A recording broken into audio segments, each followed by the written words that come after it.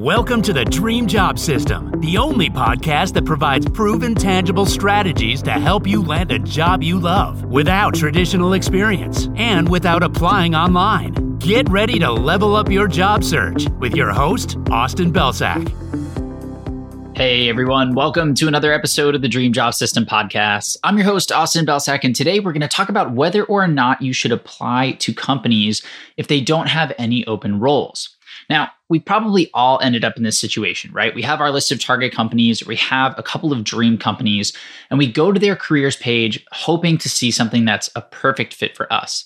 But instead, all we see is roles that have nothing to do with what we're targeting. We're looking for a sales role, and the only thing that shows up are in software engineering or operations, or maybe we're looking for a user experience role, and the only thing that shows up is in, back-end engineering or accounting. And that's super frustrating, right? Because we so badly want to work at this company, but there's nothing that's an immediate fit. So what do? Do we apply anyways? Do we continue to chase the company? Or do we just kind of have to move on to other companies we're not as excited about? So the answer is that you should still go after this company and this opportunity with a couple of caveats and stipulations. So first and foremost, I would recommend only going after these roles and only going after this company and investing in the strategies we're going to talk about over the next couple of minutes if this is a dream company. Because when you're going through the job search, we want to maintain momentum and we want to make sure that there are opportunities that are readily available to us, as well as opportunities that might be available further down the road. So we want to have a bit of that mix. And if you've listened to previous episodes, you probably know that when you're starting your job search, I recommend that you choose a target list of 10 to 15 companies. So you can have a mix, right? You can have 7 to 10 of those companies be companies that have roles that are open right now.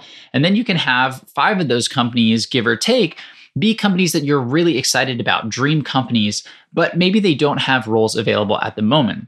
So why is that the case?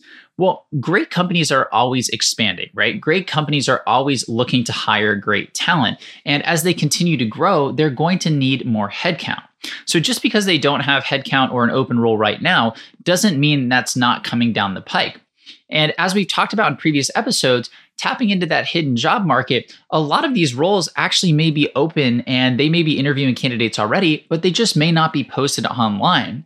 So a bit of a refresher there, essentially what happens, especially as you go up in company size, is that a role is announced internally first, right? The manager finally gets approval on that headcount. They can finally hire for that role. They have the budget. So they announce it internally first and they tell, their team and other people on similar teams, hey, we got this headcount. If you or anybody wants to apply, feel free to send me an email. And they start the process early. And at the same time, the job posting is being worked on, right?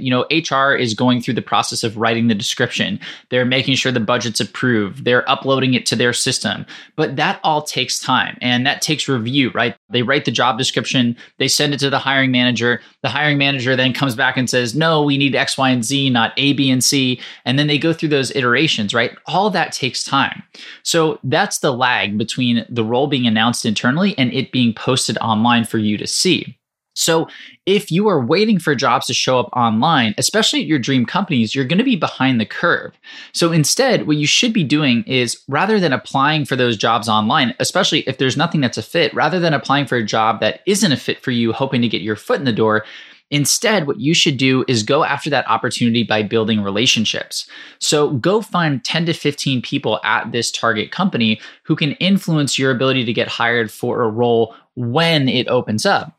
Then we want to start building relationships with them. And the cool part is because there isn't a role that's immediately available, you kind of take the pressure off of needing to get that referral in the first conversation or the first email, right?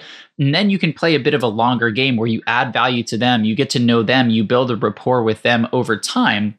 And then eventually, after a couple of conversations, after you built the relationship up to a certain point, then you can make an ask about, hey, is your team expanding? Are you opening up new roles in the future? What's the story here? And you can express your interest.